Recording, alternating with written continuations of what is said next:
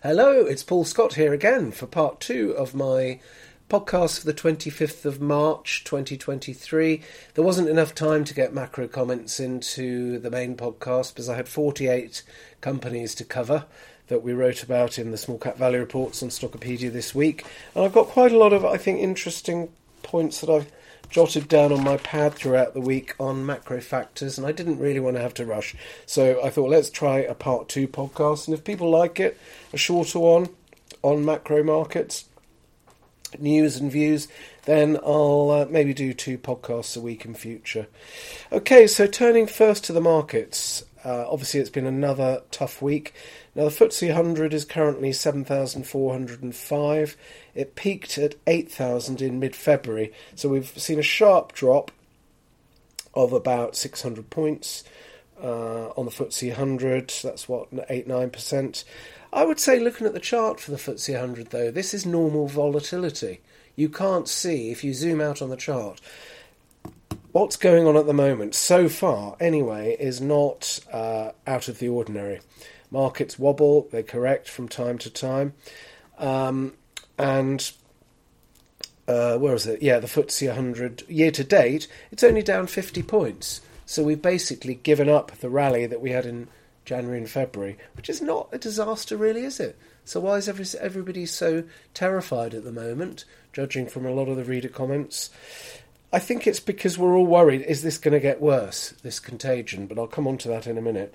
Now, mid-cap index is 18,500. Started the year 400 points above. So that's down, what does that work out at? About 2% year to date. And it's a recent low currently year to date on the mid-caps. AIM, of course, always seems to be hit the worst. It was 1,036 a year ago. It's now 831. But most of the damage on AIM and markets generally really was done on AIM, small caps in particular. The damage was really done last year in quarters 1 through to 3, 2022. Then we had the bounce from the autumn last year, and we're kind of getting close to testing those levels again now. So AIM is at 800, which is 31 points down year to date. Not a disaster, but not great either.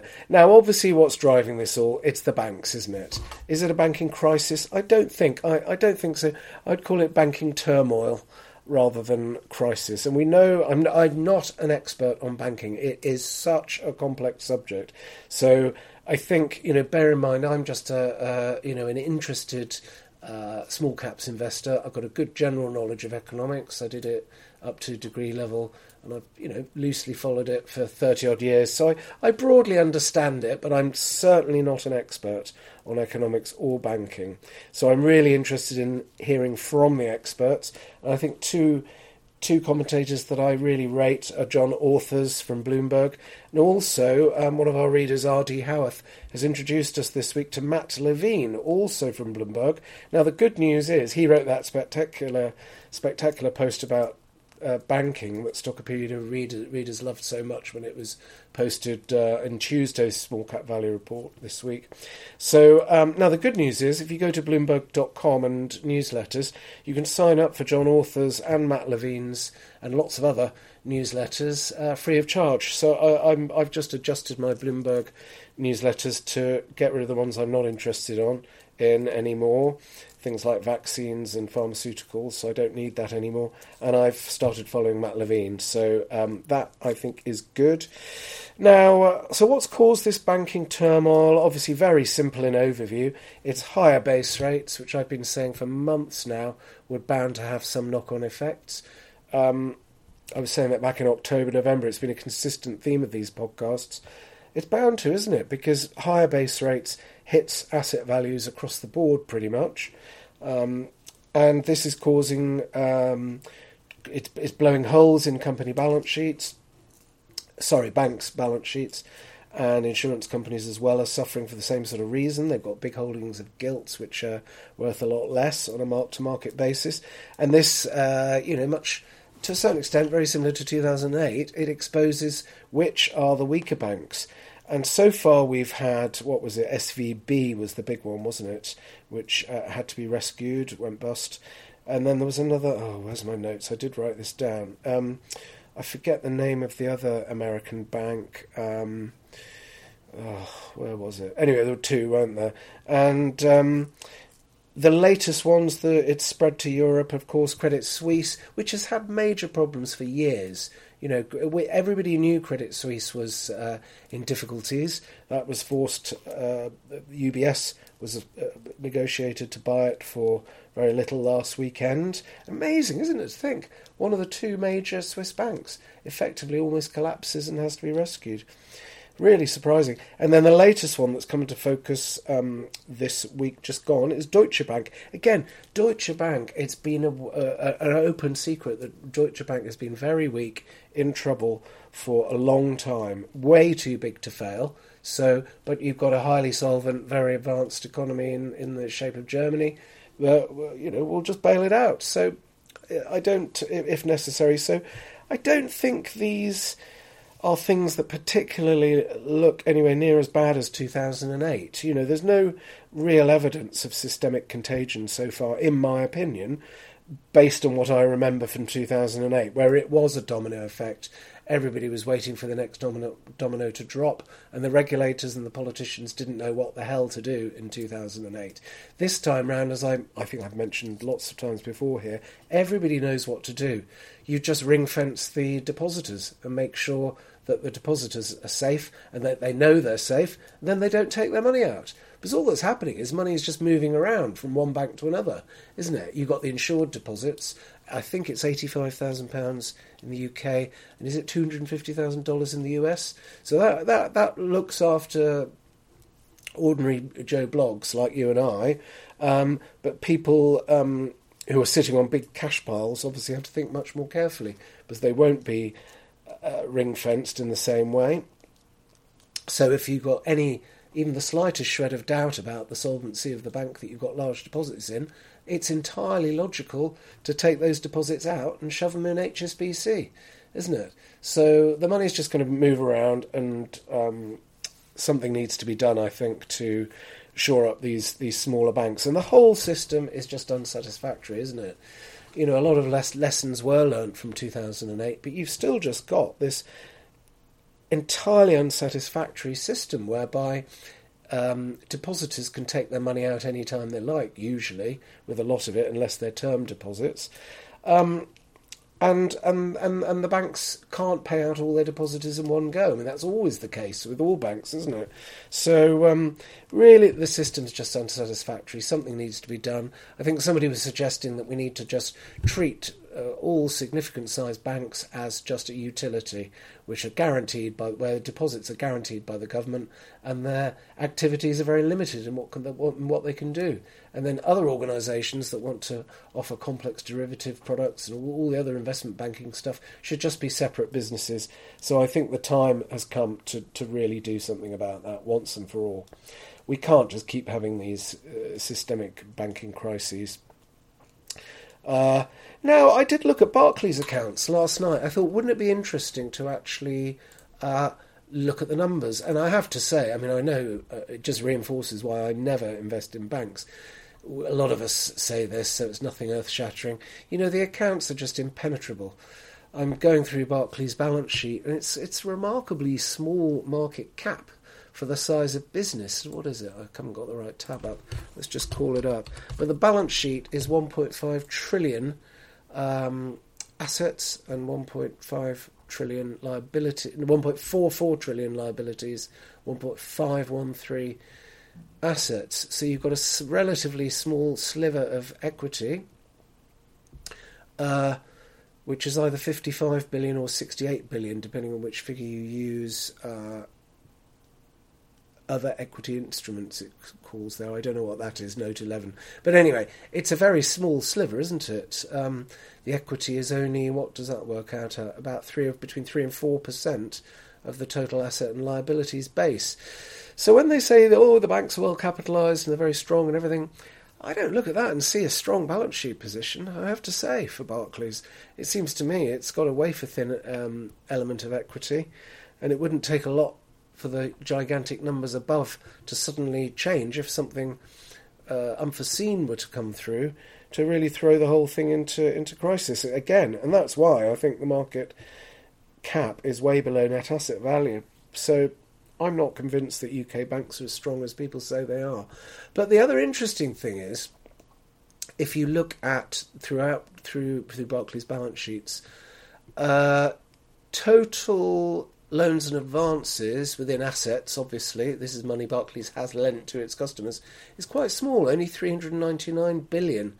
So that is less than a third of its balance sheet strength.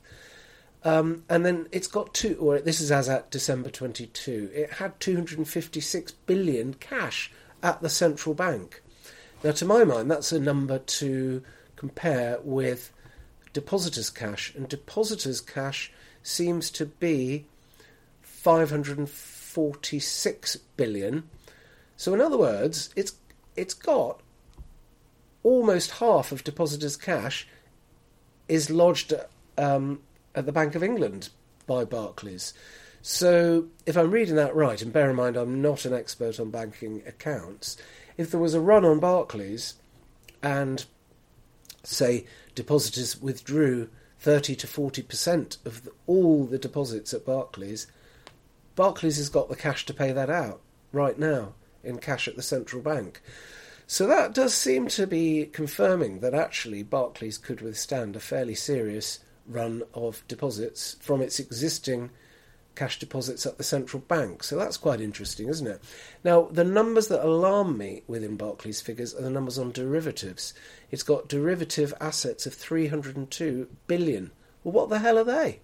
And it's got derivative financial instruments liabilities of a similar amount of 290 billion. So I suspect when another banking crisis happens at some point, it could well be derivatives blowing up in ways that nobody's ever anticipated, that I think could at some point be a big problem. And then as for what half of the other assets and liabilities in Barclays' balance sheet are, God knows. It's just totally opaque to a modest small caps blogger. So bit mixed messages there, but I thought it was quite interesting to have a look through that. It doesn't look to me, as I say, as if Barclays is vulnerable to a bank run by depositors. So that's encouraging. And we know the UK authorities will step in and backstop it anyway. So I don't know anybody who in the UK, out of my network of friends and family and people on the internet, I don't know anybody who's worried about having money in the major UK banks. And that's good.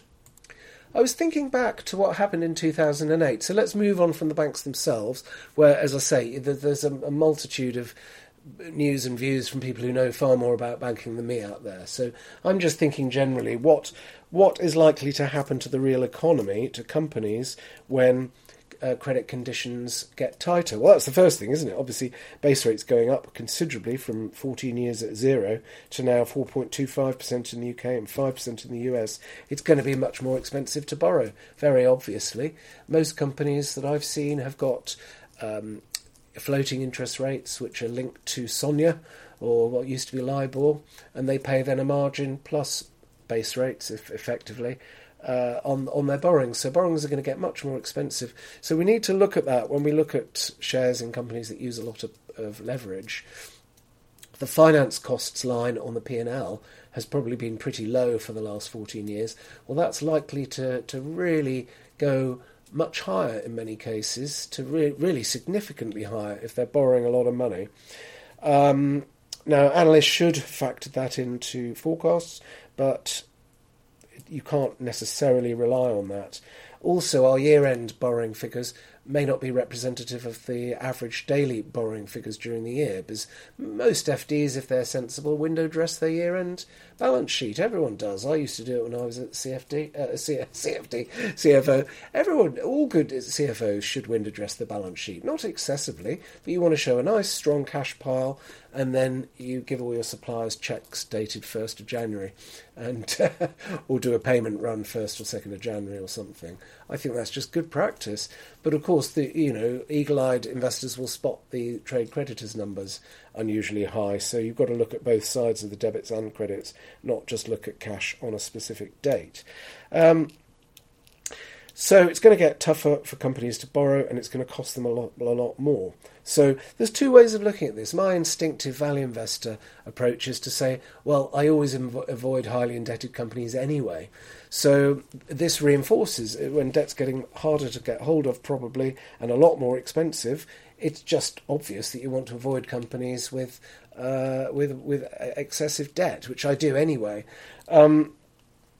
But there's another way of looking at that, in that those are the shares that are probably going to be hit the hardest over the next however long, and that could very easily be where the bargains are. I remember after 2008, highly geared companies were smashed to smithereens in their share prices, as everybody thought they were going to go bust, but very few did go bust. Most survived, and the banks were very accommodating, actually, and a lot of those highly geared shares that looked so desperately risky in 2008 went on to be 5, 10, 15 baggers. So there's two ways of looking at this. If you're risk averse, you just avoid the highly geared companies. If you accept risk, that's where you're going to find your multi-baggers of the future, I would suggest. But we just don't know which ones are which, do we? The other thing, what happened in 2008, my main recollection of it was that banks were very reluctant to renew facilities and typically renewed them for quite short spaces of time.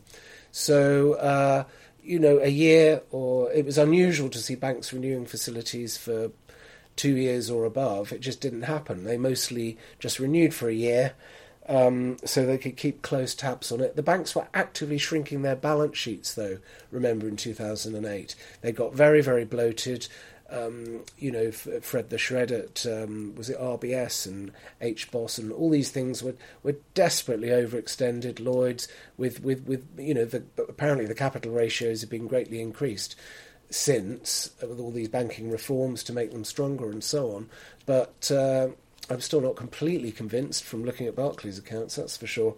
But the imperative in 2008 onwards for several years was these banks had to shrink their balance sheets. So they were looking for any excuse to call in loans, providing obviously it didn't result in a loss. If they could solvently reduce the facilities, lots of companies were put under a lot of pressure by their banks to generate cash and to pay down those bank facilities. We're not in that situation now, nowhere near it. There's not even any evidence of that having even begun, in my view. But it could happen, couldn't it? The longer this banking turmoil rumbles on, the more pressure you could see, and more reluctance on banks to lend. So we always keep a very close eye on facilities about banking updates in the Small Cap Value reports, and I'll redouble my efforts on that.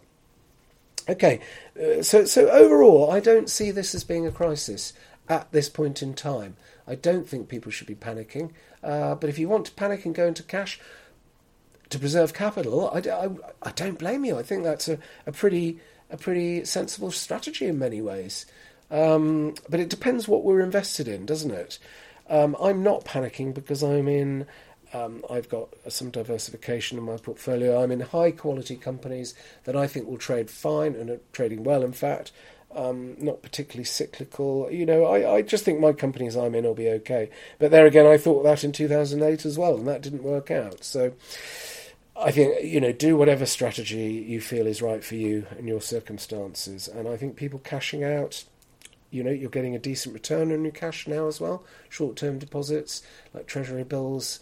A very good commentator on CNBC was saying on Friday, look, you can get 4.5% on short-dated Treasury bills with no credit risk. That actually isn't a bad deal, is it? When everything's in turmoil and where you don't know where the economy's going and there could be a recession if all this banking stuff gets worse. So, look, I'm not going to diminish any strategy. I think sometimes, but obviously playing it cautiously can be very sensible. Now, supply chains. Most of the company accounts I'm reviewing at the moment, most companies are now saying supply chains are easing or normalising.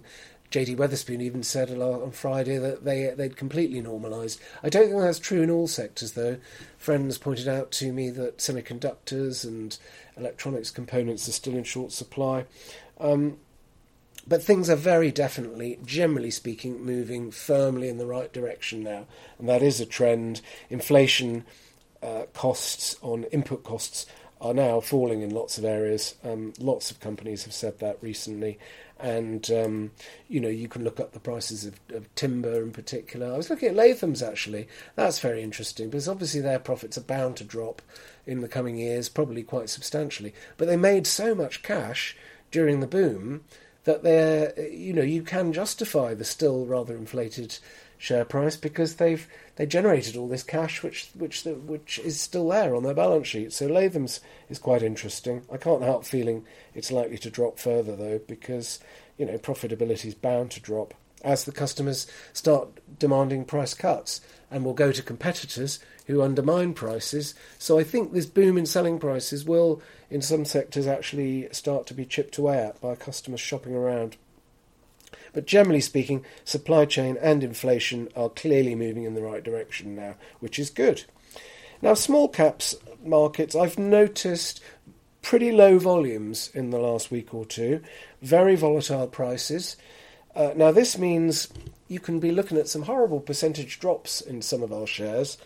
HVivo, for example, is one of my favourites. That's dropped really substantially in percentage terms. But, it wouldn't take a lot for it to shoot back up again. And I've seen that recently on the recent bounce we had.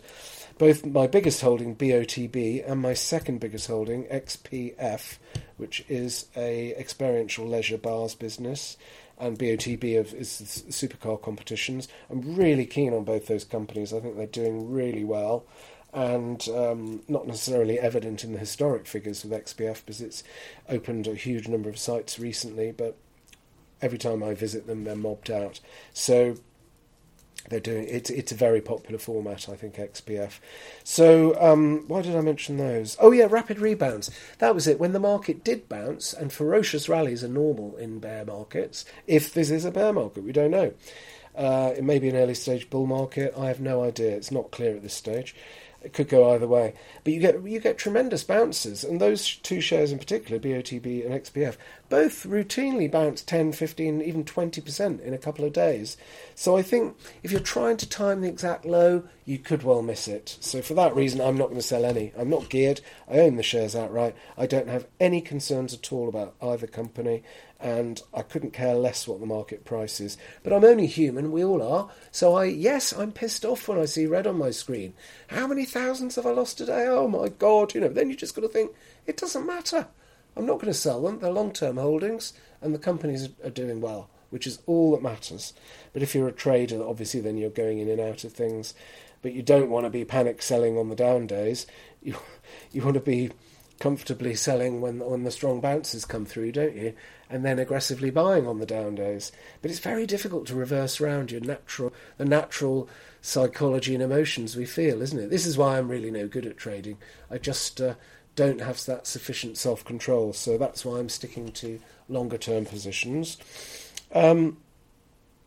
What's this? Vigilant companies running out of cash. Oh, yes. Now, I always flag up in the small cap value reports if smaller cap companies are running out of cash. This week we had that tiny thing, OSI, Osirium, which dropped heavily, real nano cap. But it was obvious. It's so obvious it was running out of cash. And, you just have to avoid being in any company, I think, that is running out of cash. I keep banging the table about that, but it's so important. Companies with cash or modest borrowings that are well within their covenants can just breeze through downturns. Whereas companies, why do they keep floating speculative companies on AIM with nowhere near enough money to see them through to viability? It just keeps happening. It drives me mad. There should be a contingency reserve of cash with all the things that float on AIM. They should have bucket loads of cash when they float, because something's bound to go wrong, delays or overruns in costs. It just frustrates the hell out of me that so many... But I don't buy them. So actually, generally speaking, it doesn't really matter to me. It's just I have to waste so much time analysing hundreds of dead loss microcaps that I'd rather just ignore. Now let's have something positive. Upside. Rebuilding profit margins. This is one of my key themes for this year. Lots of companies have seen their profit margins smashed in the last year due to inflation and all the other consumer turmoil and so on. But they've been able to put price rises through for the customers, and as raw materials prices are now coming down, you could well see some companies really starting to strongly rebuild those profit margins. That's the thing we need to be looking for, I think, for upside scenarios. Lots of companies are now saying that raw materials prices have peaked or are dropping, but a lot of them are saying wages costs are still tough. So not all costs are falling. Zotefoams, one of my favourite, ZTF is a good example of this. They put out terrific 2022 results because they were able to put through those price rises and manage the input costs. So pricing power remains another key theme. If we see which companies got pricing power, they're the ones that will do better. Now, macro, just some news that I picked up. Oil prices and wholesale energy costs are so much lower now. They've come down a hell of a lot recently. So what was a big what was a big headwind on energy costs for many companies it's going to start to become a tailwind, as I haven't seen any companies yet say that energy costs are dropping, but it's only a matter of time. And I think that's quite interesting. So we need to try and just get in ahead of these trends rather than reacting to them. Now, inflation in the UK, surprise rise to 10.4%. So some people are saying, is inflation stickier than thought? The prediction was 9.9%, so it's quite a bit ahead of expectations. Now, apparently, commentators say that, who know what they're talking about, I'm just regurgitating what other people have said, February is notoriously difficult to predict.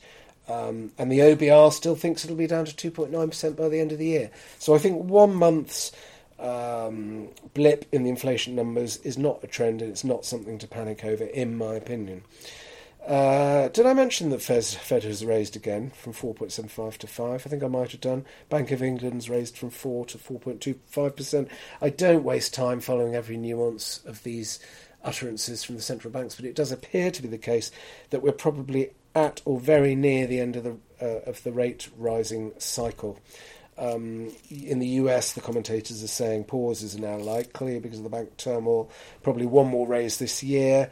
Then you could well be looking at base rates falling, maybe late this year or next year. When inflation's been solved, the recession's maybe going into recession, the central banks will be cutting again, I think. So let's get in ahead of that.